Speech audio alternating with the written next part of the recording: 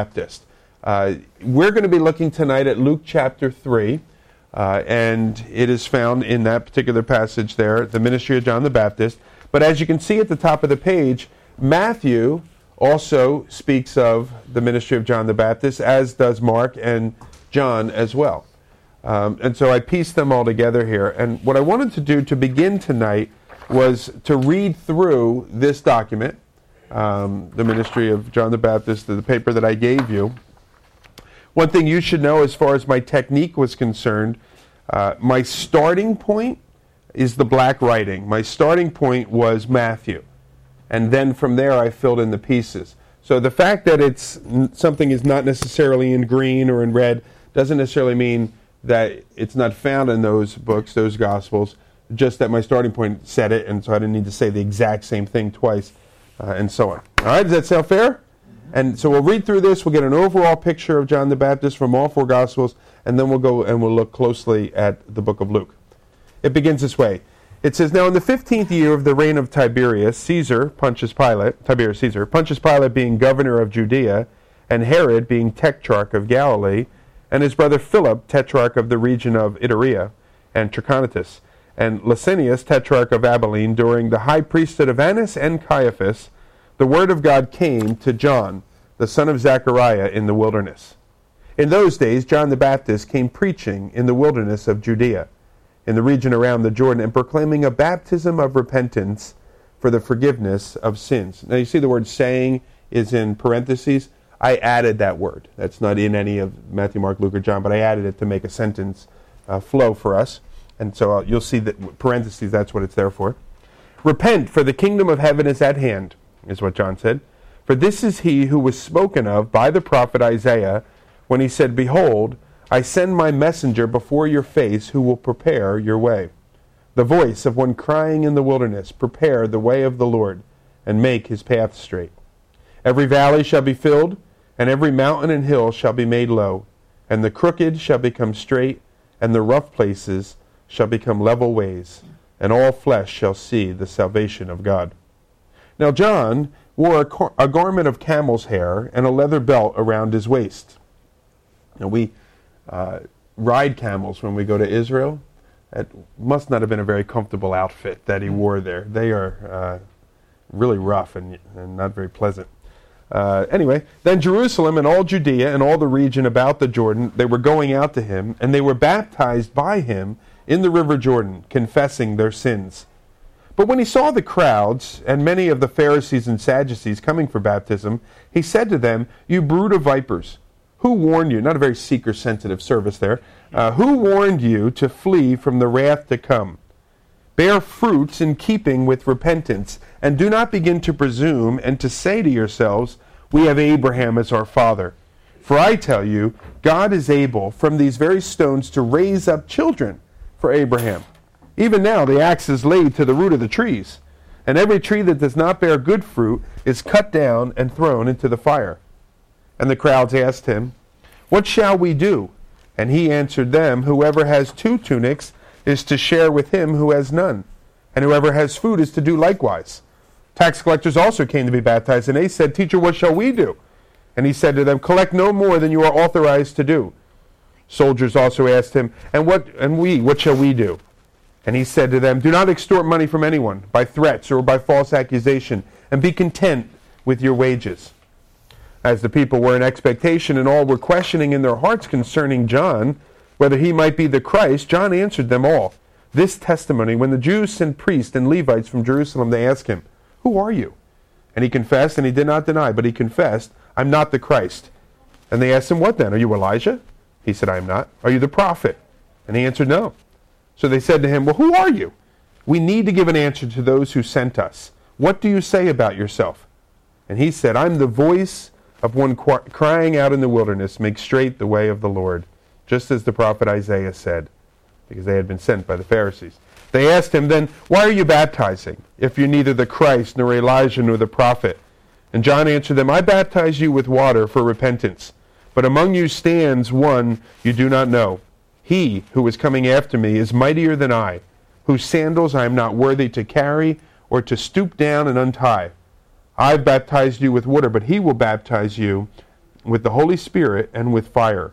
His winnowing fork is in his hand, and he will clear his threshing floor and gather his wheat into the barn. But the chaff he will burn with unquenchable fire. So with many other exhortations he preached good news to the people. And these things took place in Bethany across the Jordan. Almost there, everybody. The next day he saw Jesus coming toward him and said, Behold, the Lamb of God who takes away the sin of the world. This is he of whom I said, After me comes a man that ranks before me, because he was before me. I myself did not know him, but for this purpose I came, baptizing with water, that he might be revealed to Israel. And John bore witness, I saw the Spirit descend from heaven like a dove, and it remained upon him.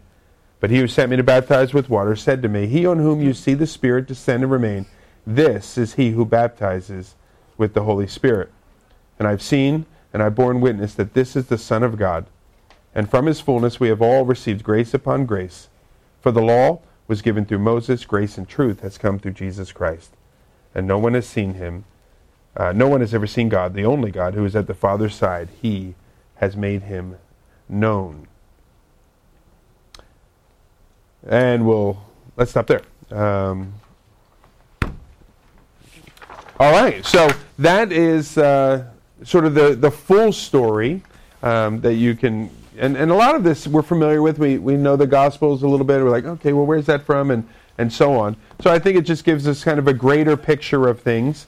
Now what I want to do is I want to go back and I want to look specifically at Luke, which we're studying, and who knows, I'm sure we'll make reference to some of the things we just read about in that little document there. Why don't we pray?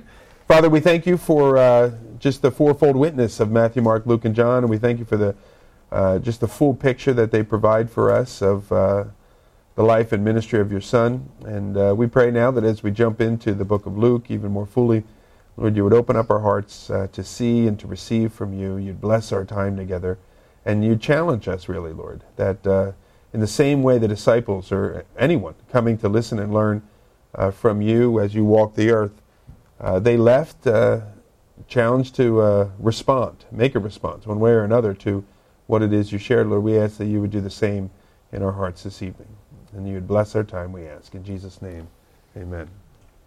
Okay, so we have seen Luke chapter 1, Luke chapter 2. We've already seen sort of the prediction that Jesus was going to come, as well as the prophecy that John the Baptist would come. Both miracles in and of themselves. John's parents being barren, if you will, for a long period of their time into their 60s, and now they're going to be with child. Then Jesus is born. So we saw the birth of Christ last week, I should say. We saw him in the temple there, confounding the religious leaders with sort of the questions that he was asking. Not questions from the perspective of him wanting to know, but posing these questions and stumping them, really, where they realized they don't know. So we looked at that. Well, here now we have, in the 15th year of the reign of Tiberius Caesar, and we know the reign of Tiberius Caesar, this would bring us to roughly the year 29 A.D., or maybe 28 A.D., in that range right there. It also speaks of Pontius Pilate, who was the governor of Judea. So what Luke is going to do is make it very clear, this is when we're talking. So he brings up the reign of Tiberius Caesar, which they can go and find. He brings up the reign of Pontius Pilate, which was a brief period of time. It was only about 4 or 5 years there in the area of Judea. And so that certainly is narrowing things down. It's real interesting with Pontius Pilate.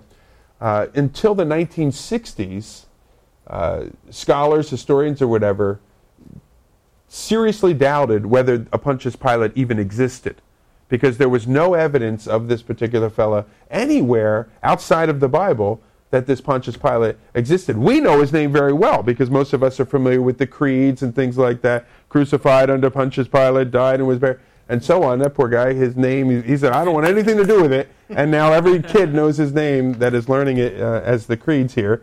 But there was never any evidence of this guy outside of the Bible until the mid to late 1960s. There had been a not a drought necessarily, but sort of a low point in the waters. There was a group that was flying over Israel, and they noticed what appeared to them to be a horseshoe type of structure of sorts, a cement-type structure, just on the coast of Israel.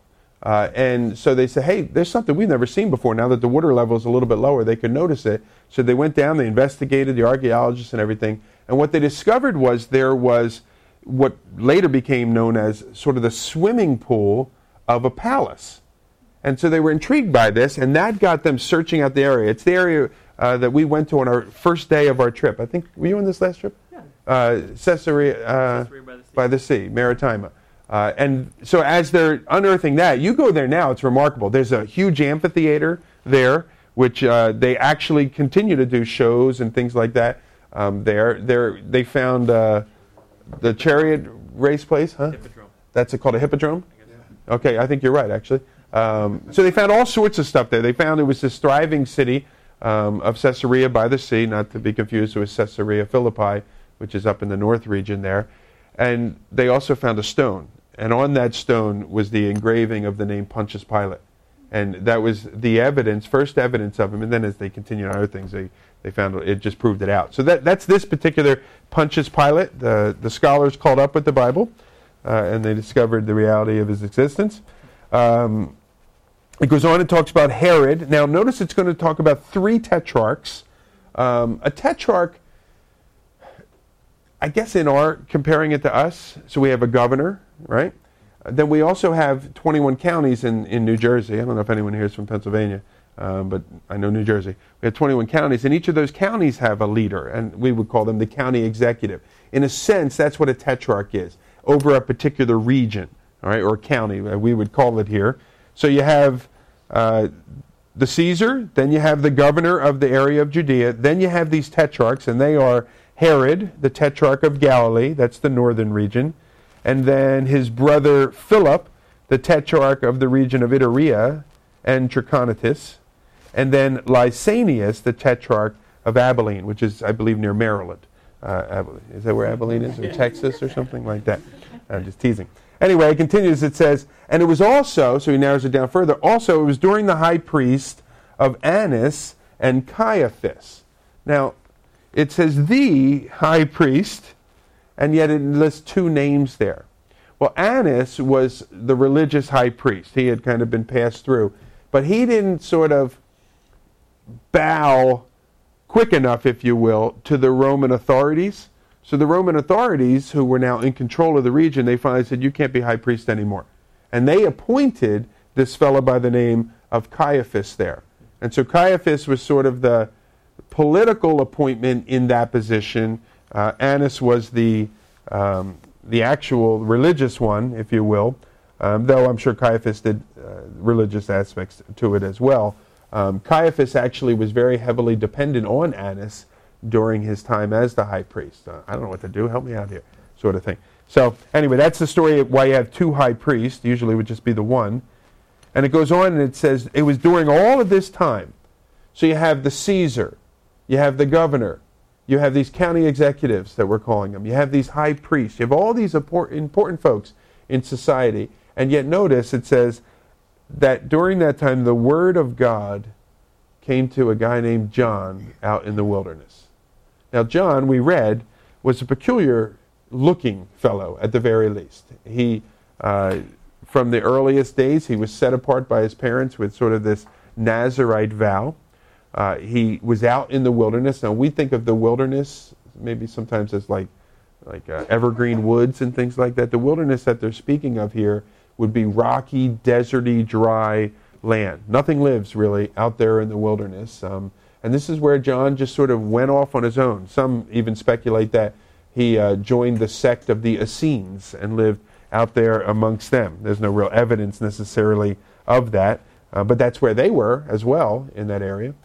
So he is out there in the wilderness, and while he is there in this place, the Lord comes and speaks to him and reveals the word of God to him. And obviously it seems that the message that the Lord gave him is what we see in verse 3 here. He went into all the region around the Jordan. So this is sort of the central part from top to bottom, the central part of Israel. He went into all the region around the Jordan, proclaiming a baptism of repentance for the forgiveness of sins. And then it goes on and said, this isn't out of nowhere, as it's written in the book of the words of Isaiah the prophet. The voice of one crying in the wilderness, prepare the way of the Lord. Make his path straight. Every valley shall be filled, every mountain and hill shall be made low, and the crooked shall become straight, and the rough places shall become level, and all flesh shall see the salvation of God. Now that's from Isaiah chapter 40, verses 3 to 5, that speaks those words, and it's very clearly here, it's being applied to the ministry of John the Baptist. So John the Baptist had a ministry of baptism. Now, and unto repentance. Now, today, still in the church, we baptize. Our purpose for baptism today is different from what it was that John the Baptist was doing. What we do is we baptize as a symbol of identification with the work of Christ. And as we always say, it's an outward sign of an inward work. And I'm declaring, I'm with Christ. I accept his sacrifice for my life, and I'm a new creation in him. What John was doing in his baptism was calling people to recognize their sin and repenting of that so that they would be prepared for the revelation of the Lord, or the Lord's sent one, the Lord's anointed one, who we know the term the Lord's Christ. And so, again, looking at the prophecy of Isaiah, it says it's a voice crying in the wilderness. Now, that's literal. John was literally in the wilderness. But I think it's also figurative, spiritual as well. Because during this period of time, Israel was in a very dry, rocky, dead, barren place. And to that, John came forth to call the Jewish people to prepare the way for the coming of the Messiah. So he's a voice crying in this spiritual wilderness as well as the physical wilderness. And he says, prepare, because the king is coming. Now, this is an interesting thing to consider. We do it around here as well, certainly. If an important person were going to make a trip to Ewing, a little while back, President Bush flew into the airport here, and then he was going to speak down at the arena in Trenton. The First Lady, Hillary Clinton, when she was the First Lady, she came to the local middle school and spoke to the kids about something over there. Which is amazing to consider, that the First Lady came into Ewing for whatever reason. So every now and again, some important person will come. Well, what we do, if that is, we try to give the impression that our society is perfect. We don't have garbage on the ground ever in our society. So we go like crazy to clean up our society and to paint all our bridges and no more graffiti and get all the garbage and cut all the lawns and all this sort of stuff. And they drive through thinking, wow, those people, they're like Disneyland. Look how nice it is there. And we know the reality of it. Well, the Romans did the same thing. And so they wanted to prepare the way for when their emperor, their kings, their governors or whatever that weren't typically from that area would come into that area.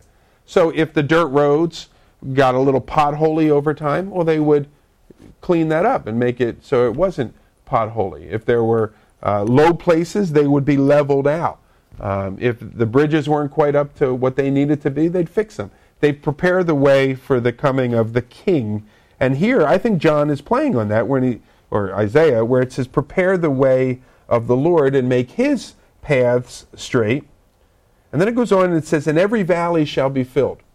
Now, literally, that's talking about these low points, and so that the road is a little more smooth. But I think you can come from the perspective of looking at the following things: valley, mountain, the crooked, and the rough places. All right? And you see those words there are listed in verse 5. That the valley is sort of that person that is in the low place. That person that is sort of in that place of humility, that the Lord will raise them up. The mountain, if you will, perhaps the person that is in the place of pride, they'll be broken down and made low. The crooked, we might look at that as the person that is in sin, like Jesus would minister to that tax collector or that prostitute, and they will be made straight. And then the rough places, the rocky, the hardened, God will break their hearts. Jesus will break their hearts here so that their ways will become level. So this work that the Lord is going to do, John is saying, get ready, be prepared. And then notice verse 6, it says, and all flesh shall see the salvation of God. Jews and Gentiles are going to see that Jesus is the Messiah. And we'll talk about that more as we go. So this was John's ministry. Now verse 7 continues.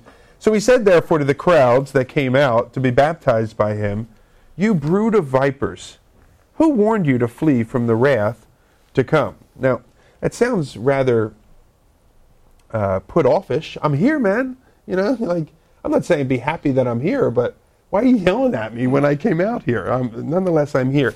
But part of the reason, or part of the thing that I think is important here, is that not everyone that was coming out to see John was coming out prepared to repent and to do those things to prepare for the kingdom of God that was coming.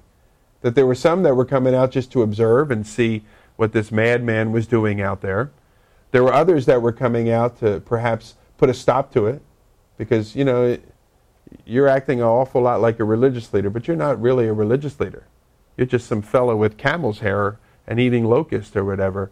What gives you the right to speak these things? But they're coming out there as well. So John now, he says, he calls them a brood of vipers. That's a poisonous snake, he calls them. Who warned you to flee from the wrath to come? Then he says, bear fruits in keeping with repentance. If you're just out here going through the motions of repentance, it'll become very evident.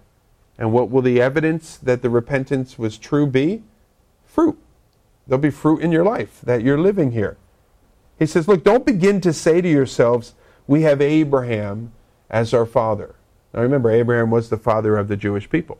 And a lot of people in that day, and maybe even to this day, they took great confidence in the fact, look, man, I'm a Jew, I'm good. We as Jews are good with God. Well, that may be true for the vast majority of Jews, but it doesn't necessarily mean it's true for this person that he's talking to. Because every person stands in and of themselves alone before the Lord. Now, let me try to put it in more of our context here. If somebody, you were to talk with somebody, share the gospel with them, maybe there was an aspect of their life that caused you to think, that's not really honoring to the Lord. And so you're talking to them, you're sharing with them. Maybe you've even drawn a conclusion, it just doesn't seem to me they know the Lord. You're not determining whether they're going to heaven or hell, but you're looking at their life and you're saying, I don't know, I just don't feel good. You know, so you're talking to them, you're sharing with them, and their response to you is, no, man, I'm good. I'm Catholic. Right, you see? We have Abraham as our father. No, I'm good. We're Baptist. My family's Baptist. I go to Calvary Chapel. I'm fine. You see, what John would say is, I don't care where you go. I don't care who you say your descendants are. Bear fruit of your repentance. So don't say, you know, I'm good because my parents, they got me baptized when I was a baby. I don't need to hear any of that. What I want to see is fruit of your repentance. He goes on and he says, for I tell you, God is able from these stones to raise up children for Abraham. Oh, he goes on. And I guess the question is, you know, what are you trusting in for your salvation? Is it your heritage? Is it your background? Is it, you know, so-called your attendance at a particular church or something like that? You signed the card, you said the prayer. Yeah, even that. Another example, absolutely. All right, so then he goes on and he says, I tell you, God is able to, from these stones, I said that, verse 9, even now the axe is laid to the root of the tree. Every tree, therefore, that does not bear good fruit is cut down and thrown into the fire. And what John is saying is, look, you don't tell me that you're children of Abraham. Come to me and tell me that you're a sinner in need of a Savior. And then you'll be at the place where God can do a work in your heart. You brood of vipers. Anyway, verse 10, he goes on. He says, and the crowds asked him, well, what then shall we do? And he answered them. Now, I think he was likely speaking to some Pharisees or others initially here. But now you have the crowd of people that are calling out questions to them. Today I was sharing with a student that idea that it's the sick that need a physician. Those that are aware of their need. If I'm healthy, I don't go to a doctor. I got a call from my doctor the other day, one of his assistants or whatever. It's time to come in for a checkup or something. And I'm like, you're just trying to get money off of me or whatever. And it probably is time for me to go in for a checkup. But my thinking is, no, I feel good. I'm not sick. I don't need to come in here. But those that know that they're sick, they make the appointment. They call for the appointment. They get there. And Jesus uses that as a teaching of, those people that know they have a need, that they realize that they're a sinner, and when they stand in the presence of God or they come into the presence of God, their head immediately drops down because they know that they just don't measure up. Well, they're the ones that are going to look for a healing. But those that hold their heads up high and they walk into God's presence and say, hey, partner, we're right on the same line here with one another, well, they're never going to look for a Savior. So Jesus speaking there. And then he goes, what shall we do? And this is the crowds. And he answered them, well, whoever has 2 tunics is to share with him who has none. And whoever has food is to do likewise. Now, that's not going to get you into heaven. But that'll be an evidence that God is doing a work in your heart. That you're looking beyond yourself. Your needs have been taken care of, and now, rather than storing up for yourself, or is mine, you don't get it, I worked hard for it, you don't deserve it, or whatever, but your heart is open to other people here. He continues, now the tax collectors. Now the tax collectors were not the most favorite people of society. No, exactly. Even today, they're not the most favored people of society, as most of you would agree. Can I get an amen? Yes. Jay, who's that guy that you like? Bob the Barber or something? Ed the Barber, yeah. Anyhow, tax collectors are not the most popular people in the world. But what was even worse with these folks here in this time is that the tax collectors were Jewish people. The Jews were under the control, political control, governmental control of the Romans. And what the tax collector position was, it was in some ways a coveted position because it was a way to get very, very wealthy. And even though you were living under the subjugation of another country or empire or something like that, you could live quite comfortably if you were a tax collector in that particular system. Now, the Roman government, they would come and say, all right, I'm the new tax collector. They would come to me and say, look, here's the deal. It's your job. Everyone in every town, we want you to collect $100 a family. They would fix some number. Nobody out there knew that number, but what they said in a back room to that tax collector. And that tax collector said, well, I'm going to need a little help here. People aren't going to just hand me $100. So they would send soldiers with that tax collector. So here's this Jewish man, very clearly Jewish, looking Jewish with their garb and outfit and everything, coming with these Roman soldiers, looking very Roman, very tall, very strong, very sword-bearing, as they come. And they would come to your house and knock on your door and say, hey, it's that time, I'm sorry. I know it's never pleasant to see me. It's time for you to pay the $150 taxes to the Roman government. Now, they sort of had some suspicions because the Roman soldiers were probably like this. They could tell that something wasn't quite right about this, but if they balked at the idea, then the soldiers stepped up and the swords, came out of the little sheath and all that sort of stuff. And so who are they mad at? They're mad at the tax collector. How could you? I'm your brother. I'm a fellow Jew, and you would sell me out so you could have a nice house up on the hills of the Galilee? Come on, man. And they were like, and so they would rip off their fellow Jews. So tax collectors were hated. Whenever you have examples in the scripture of like the really bad people of society, I try to think of the examples I use when I'm trying to make like some example where we compare ourselves with the bad people of society. And many times on a Sunday morning, I'll say something like, the bank robbers or something like that, or people that are killing kittens. I'll use those examples. They're the really bad people of our society or something. Well, in Jesus' day, the really bad people of society were the tax collectors and the prostitutes. And so here are these guys, these tax collectors, not just one of them, but a group of them. They have a convention or something in the wilderness, and they make their way there, and they come to be baptized. So it's not that they don't want to be religious or something like that. They want to have this relationship. But the Pharisees wouldn't accept them, wouldn't allow them to come and to sit and to listen or to be taught or to whatever. But maybe this crazy fella with the camel's hair out in the wilderness, maybe he will. And he did. And so they were coming and being baptized, and now they pose this question, and they said, well, what shall we do? And they said, teacher, what shall we do? And he said to them, collect no more than you are authorized to do. Very straightforward. Isn't that something, though? Because that's down to the nitty-gritty of life. Live your life in a way that is marked by honesty and integrity, and that'll be proof that God is doing a work in your heart and that you're preparing your heart to receive him when he comes. Then soldiers. Now these are probably not Jewish soldiers. They're probably Romans. But it says soldiers also asked him, and we, what shall we do? And so he said, maybe they came along with the tax collectors, maybe they all traveled together.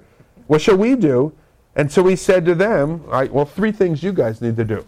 Number 1, do not extort money from anyone by threats or by false accusation, and be content with your wages.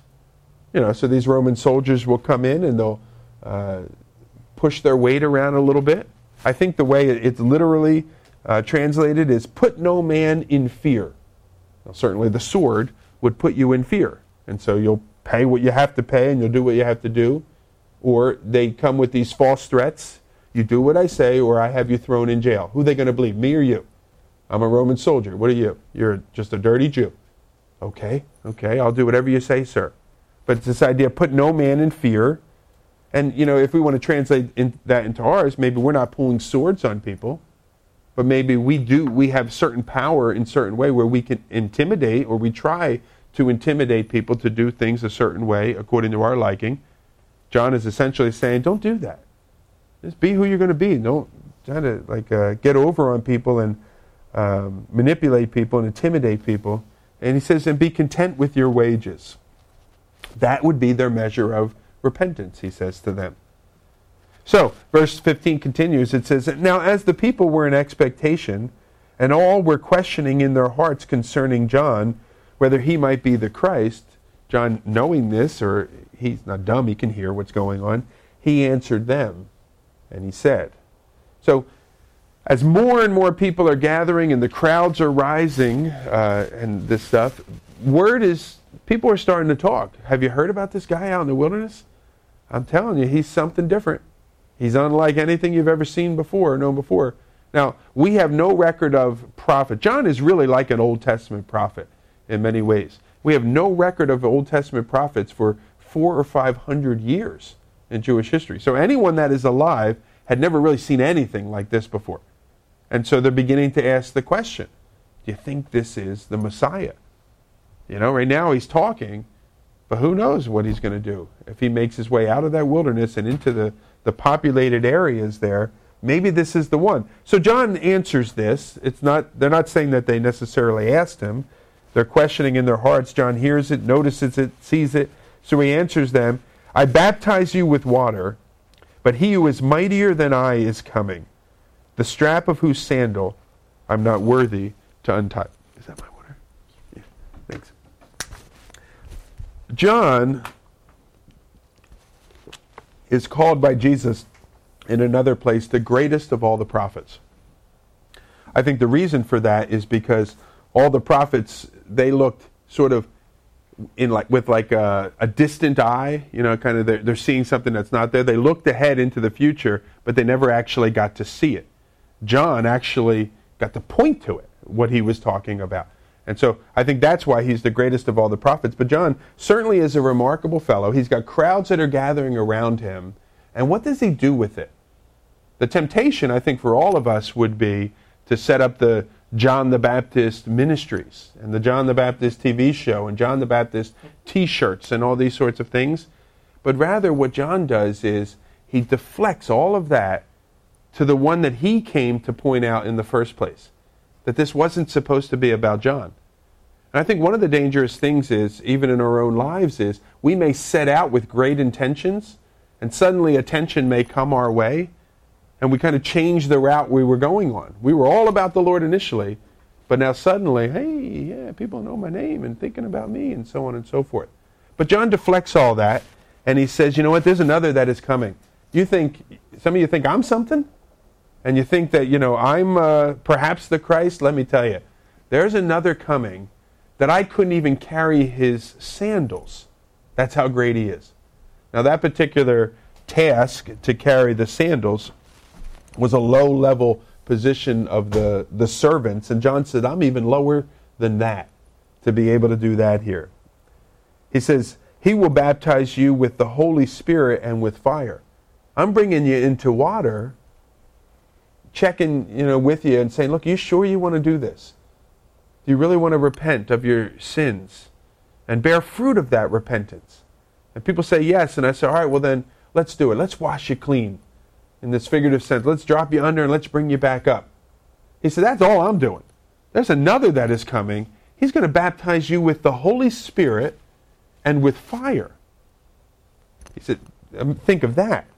Now, the Holy Spirit, I believe this refers to Jesus, the situation of Pentecost and beyond in our lives here as we come into a relationship with the Lord. We talk about this phrase, the Holy Spirit comes into our lives and resides in us and so on. That's what he does in the life of a believer.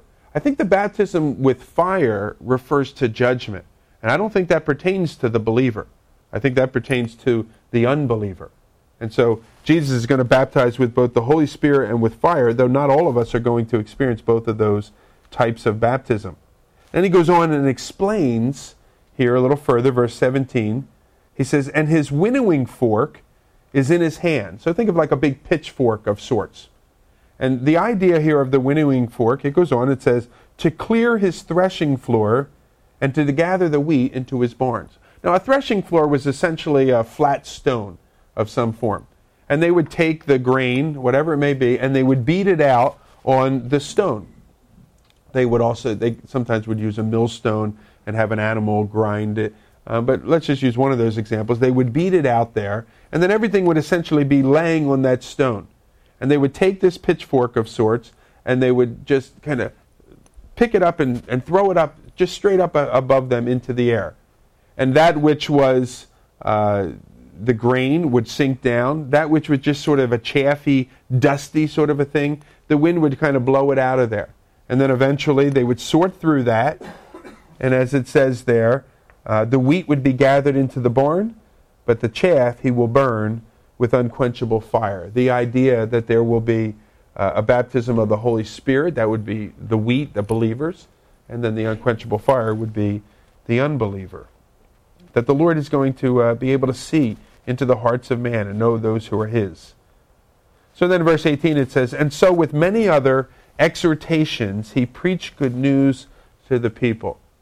And when we exhort someone, we try to direct their thinking. We try to bring them to the place of, can't you see? Where we show them a particular thing and say, can't you see this? Don't you understand? Don't you know? And exhort. What was John's exhortation to the people? You're in need of a Savior. Whether you're a tax collector, whether you're a soldier, whether you're a part of the general population, if you will, whether you are a Pharisee that is coming, you're in need of a Savior. Prepare your heart because he's coming. So with many other exhortations, he preached the good news to the people. Now verse 19, we jump ahead here. By the way, chapter 3 compared to chapter 2 is about a year and a half, it's about 18 years or so later. Now, verse 19, we are about a year and a half after the events we started looking at. Because remember, Jesus was 12 at the end of chapter 2. This is roughly when they're about 30, him and John. And so now here where we go into verse 19, it says, but Herod the Tetrarch, who had been reproved by him for Herodias, his brother's wife, and for all the evil things that Herod had done, he added this too to the many things he did wrong, that he locked up John in prison. Now, so again, that's 18 years future. That has nothing to do with this period of baptism. John is now making his way into general population there, and he encounters the leader of society, this Herod here, the Tetrarch.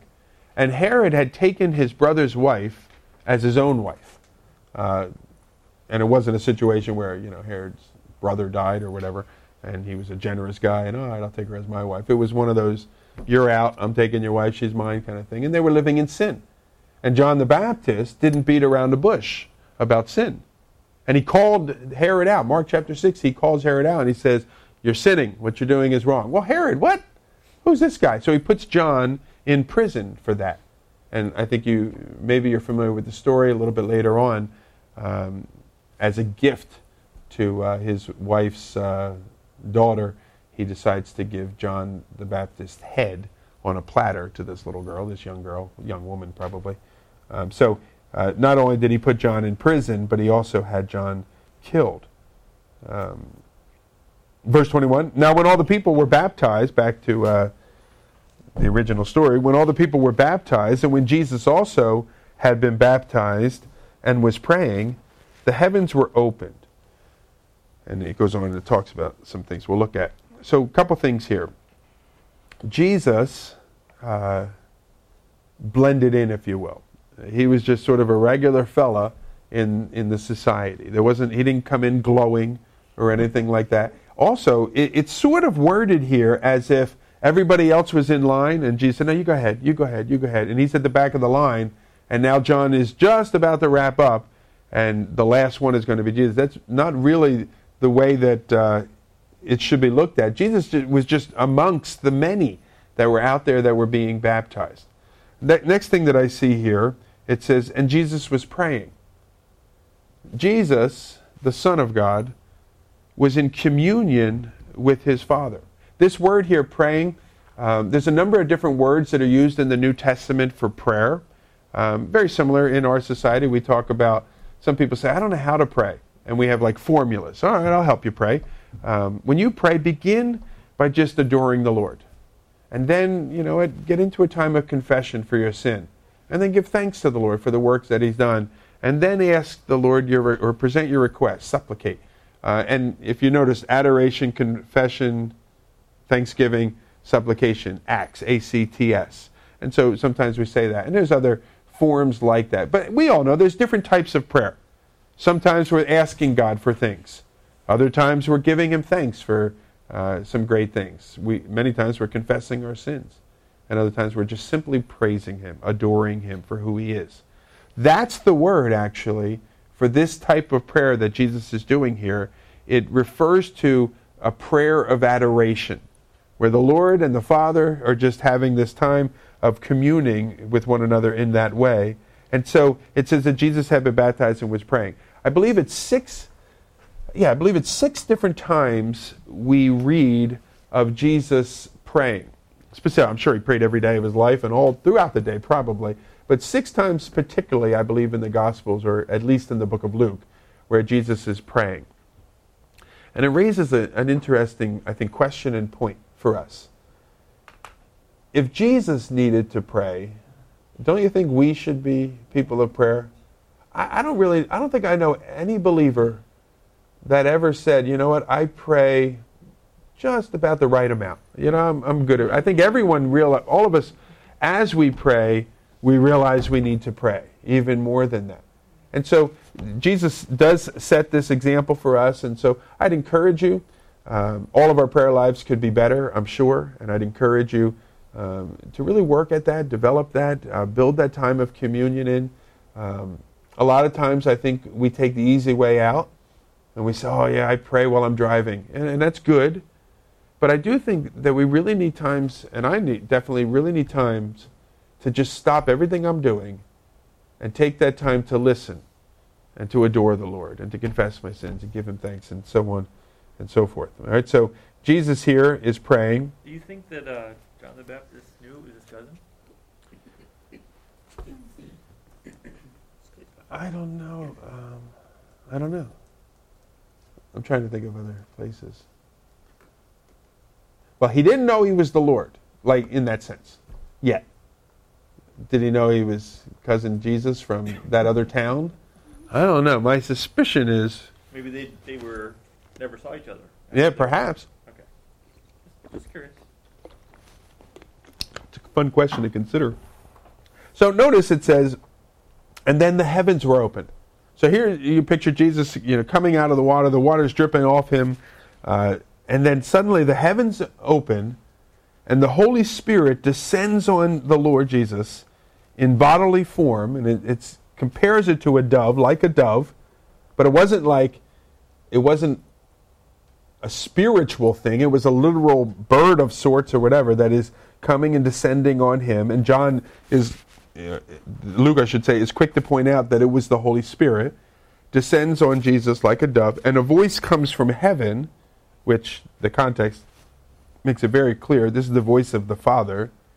And he says, "You are my beloved Son, and with you I am well pleased. Now, notice you have the Holy Spirit, you have the Father, and you have the Son. So here you have an example of a place in the Scripture of the Trinity. Now, raise your hand if you feel you absolutely understand the Trinity. All righty? Well, you will in 2 weeks. In 2 weeks, Dr. Mark, is going to be presenting, what's your title? Everything you need to know about the Trinity in 45 minutes? I raised my hand when you said I understand the Trinity, so Okay. you can weigh whether you're going to learn anything. Yes, we will look at it. Okay, so we're going to look at the Trinity in 2 weeks. I'm actually going to be away, and Mark's going to teach for us that particular evening on sort of the Trinity. Not on it, sort of, on the Trinity here. But here is an example. Here's an example of it found there. A couple of things I appreciate is it says, "This is my Son in whom I'm well pleased." Jesus here is just about, not even, it's going to go on another month or two, but he's just about to begin his public ministry. Prior to that time, he was just an average guy living in an average town. He was a remarkable kid. Teachers loved having him in class because he did everything he was supposed to do, I'm sure. But the Father says, I'm well pleased with who you are and the life that you've lived this last 30 years. And, I think it's important for us because we know Jesus was a son of a carpenter. That is, his earthly father was a carpenter, and Jesus learned the practice. It's pretty clear that Jesus' earthly father, Joseph, had died at some point in time, and that Jesus had sort of become the head of the household, or the provider there, taking care of his mom. We see on the cross that he turns to John, his disciple, and he says, would you take care of my mom? And so it seems like his dad is off of the scene there. And Jesus just went about his responsibilities of everyday life well.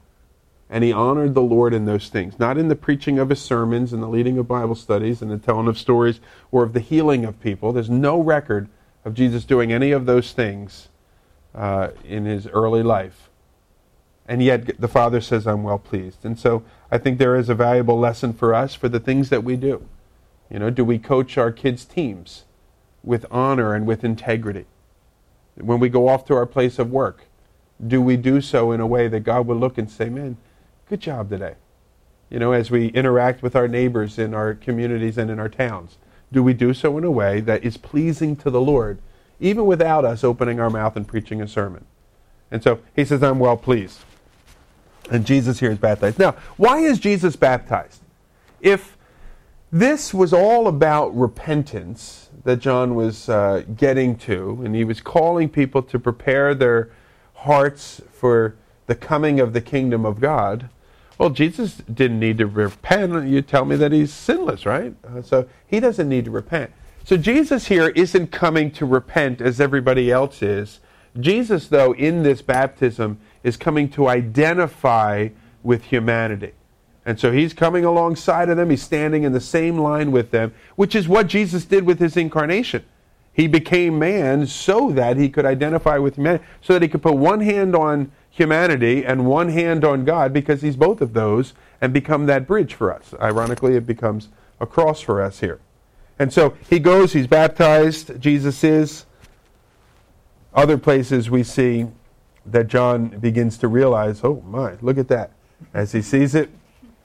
Now we go on to verse 23, and this is Jesus' genealogy. Now, we have two genealogies of the Lord that are presented to us in the Gospels. One of them is found in the book of Matthew. The other one is here in the book of Luke. John sort of gives us a genealogy. He says, in the beginning was the Word, and the Word was with God, and the Word was God. That's Jesus' genealogy. So he's abbreviated there. But Luke and Matthew, they give us more typical genealogies where they're listing lots and lots of names and so on. And so it begins in verse 23. It says, now when he began his ministry, he was about 30 years of age, which would be the age of a rabbi, and being the son, as was supposed, of Joseph, the son of Heli, the son of Matat, the son of Levi, the son of Melchi, the son of Jai, the son of Joseph, the son of Mattathias, do we have to go through all of them? The son of Amos, we'll do them all. The son of Nahum, the son of Esli, the son of Nagai, the son of Maath, the son of Mattathias, the son of Simeon, the son of Josech, the son of Joda, the son of Joanan, the son of Ressa, the son of Zerubbabel, and the son of Shealtiel, the son of Neri, the son of Melchi, the son of Addi, the son of Qasim, the son of Elmadam, the son of the son of Joshua, the son of Eleazar, the son of Joram, the son of Matat, the son of Levi, the son of Simeon, the son of Judah, the son of Joseph, the son of Jonam, the son of Eliakim, the son of Maliah, the son of Menah, the son of Mattathiah. That's in there a lot, that name, or close, some form of it. Anyway, the son of Nathan, the son of David. We know that name. Continues, the son of Jesse. We know that name. The son of Obed, the son of Boaz. Usually the women of the group say, oh, Boaz, because everyone loves Boaz, especially the ladies. The son of Salah, the son of Nashon, the son of Aminadab, the son of Admin, the son of, is it A-R-N-I or A-M-I? A-R-N-I. I thought so. Son of Arni, the son of Hezron, the son of Perez, the son of Judah, who was the son of Jacob, who was the son of Isaac, who was the son of Abraham, who was the son of Terah, the son of Nahor, the son of Serug, the son of Reu, the son of Peleg, the son of Eber, and the son of Shelah, the son of Canaan, the son of Arphaxad, the son of Shem, who was the son of Noah, the son of Lamech, the son of Methuselah, the son of Enoch, the son of Jared, the son of Mahalalel, the son of Canaan, the son of Enos, the son of Seth, the son of Adam, the son of God. That's a lot of names. Now, Luke has a purpose here. As we said, the purpose of genealogies, because sometimes we look at it like, all right, why do I need to know all of these names here? The purpose of genealogies is to serve, as we said, as a bridge. That the writer is trying to take you from here, this place in time, to there, that particular place in time, to make a point. And his point is going to be, because remember, one of the things that Luke is uniquely interested in is this idea of Jesus as the God-man, this incarnation. It just seems to have really captivated Luke's thinking. This guy is God, but he was a real man. He wasn't just some spirit, sort of thing, but he was a real man. So Luke will go in and he'll talk about things that really uniquely pull out the fact of Jesus' humanity here. And here he traces the genealogy of Jesus all the way back to the first man, and then even back further than that to God himself, who created that first man. So that's one thing that's significant about this particular genealogy, is where Luke traces it back to. The second thing that is significant is the way in which this genealogy differs from the one that is in Matthew. So if you would please, you can hold your finger in Luke. If you would just flip over to Matthew chapter 1. Matthew actually begins his book right with the genealogy. Yeah. He does not go all the way back to Adam, but he goes back to Abraham. Now Matthew, Levi was his original name, was a Jew. Ironically, we talked earlier, he was a Jewish tax collector. That God got a hold of his heart, Jesus got a hold of his heart, and he repented of his sins. But Matthew wrote his gospel to Jewish people. And so, if you're trying to prove the credentials of a Jewish person, you're going to go back to the starting of the Jewish people, and that is Abraham. And so you see in verse 2, that's really where the genealogy begins. So he says, the book of genealogy of Jesus Christ, the son of David, the son of Abraham. So a few people are mentioned. But then he jumps in and he says, and Abraham was the father of Isaac. Oh no, is he going to do it again? I'm going to read it again. No, I'm not. Abraham was the father of Isaac, the father of Jacob, and so on and so forth. And it goes from Abraham, you can see in verse 6 there, through David. Notice it says, and David was the father of Solomon. And then it goes through all of that. And then down in verse 16, it says, and Jacob, the father of Joseph, the husband of Mary, of whom Jesus was born, who was called the Christ. So that one is going back to Abraham. Actually, verses 2 through verse 6 of Matthew is the same as the genealogy portion of those people that we read in Luke, just in reverse order. All right, so from Abraham to David, the names that are listed, nothing is different. But if you notice in verse 6, it says, and David was the father of Solomon. Go over back to Luke now, chapter 3, and looking at verse 31. Remember, it's in reverse order. So it says, the son of Nathan, the son of David. So the genealogy that is given in Matthew now diverts and goes a different portion of the family tree. It's looking at one of David's children, and it's following the line of Solomon in Matthew. But in Luke, it's following one of David's children by the name of Nathan. So obviously, if we're now branching off from David's family, we're going to end up somewhere different, right? But it doesn't seem that way. If you look at Matthew ends in verse 16, and it says, Jacob, the father of Joseph. Well, we know that Joseph was Jesus' earthly father. Notice it says the husband of Mary, because really Joseph just came along for the ride in some regards. He wasn't really the dad of Jesus here. Mary was the one who was the mother of the Lord.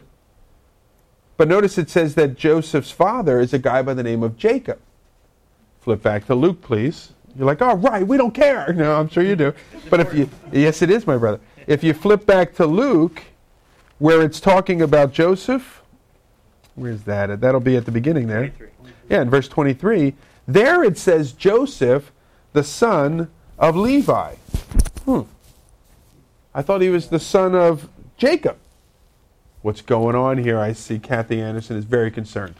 All right, here. Now, one of the things I also want to point out, in Matthew, notice it says the father of Jacob, the father of Judah, the father of, so on and so forth. King James will say, and so begot so-and-so, who begot so-and-so, and things like that. That's a word which means the offspring of. Okay? So, like the dad gave the seed to the woman, and they had this kid. That's the begot means, or the father of. When you get to the book of Luke, it says the son of, the son of, the son of. Now, a son can be my kid, like that comes from my offspring, is one of my offspring, but it could also refer to a son-in-law. And, like we call our kids, hi, Dad, and my wife's parents aren't my real dad, but we call them Mom and Dad, and so on. And so here, the genealogy that you have in Matthew is the genealogy of Joseph to Jesus, who it was supposed to be the father of the Lord. The one that you have in Luke, where even though that it says Joseph in verse 23, and it says the son of Heli, we would change that more properly. We would say the son-in-law of Heli. And the word can mean either one of those things. So this fella Heli here, that's Mary's dad. And this is Mary's genealogy that you have here. So Mary can trace her to heritage back to David. Joseph can trace his back to David. One goes through Solomon. One goes through Nathan here. So Jesus there is of that line. Now, last point that I want to make, and an interesting, I think at least, interesting point that I want to make, and I'll leave you for the night. Turn please to Jeremiah chapter 22.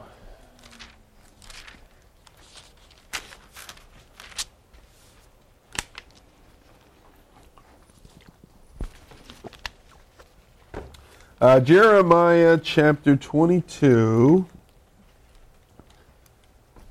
and the verse is verse 28. Now you should remember this name. We looked at it as we were closing out the book of 2 Chronicles. There was a king by the name of Jeconiah. He also went by the name of Jehoiakim, I believe it was. Here in Jeremiah, you can look at verse 28.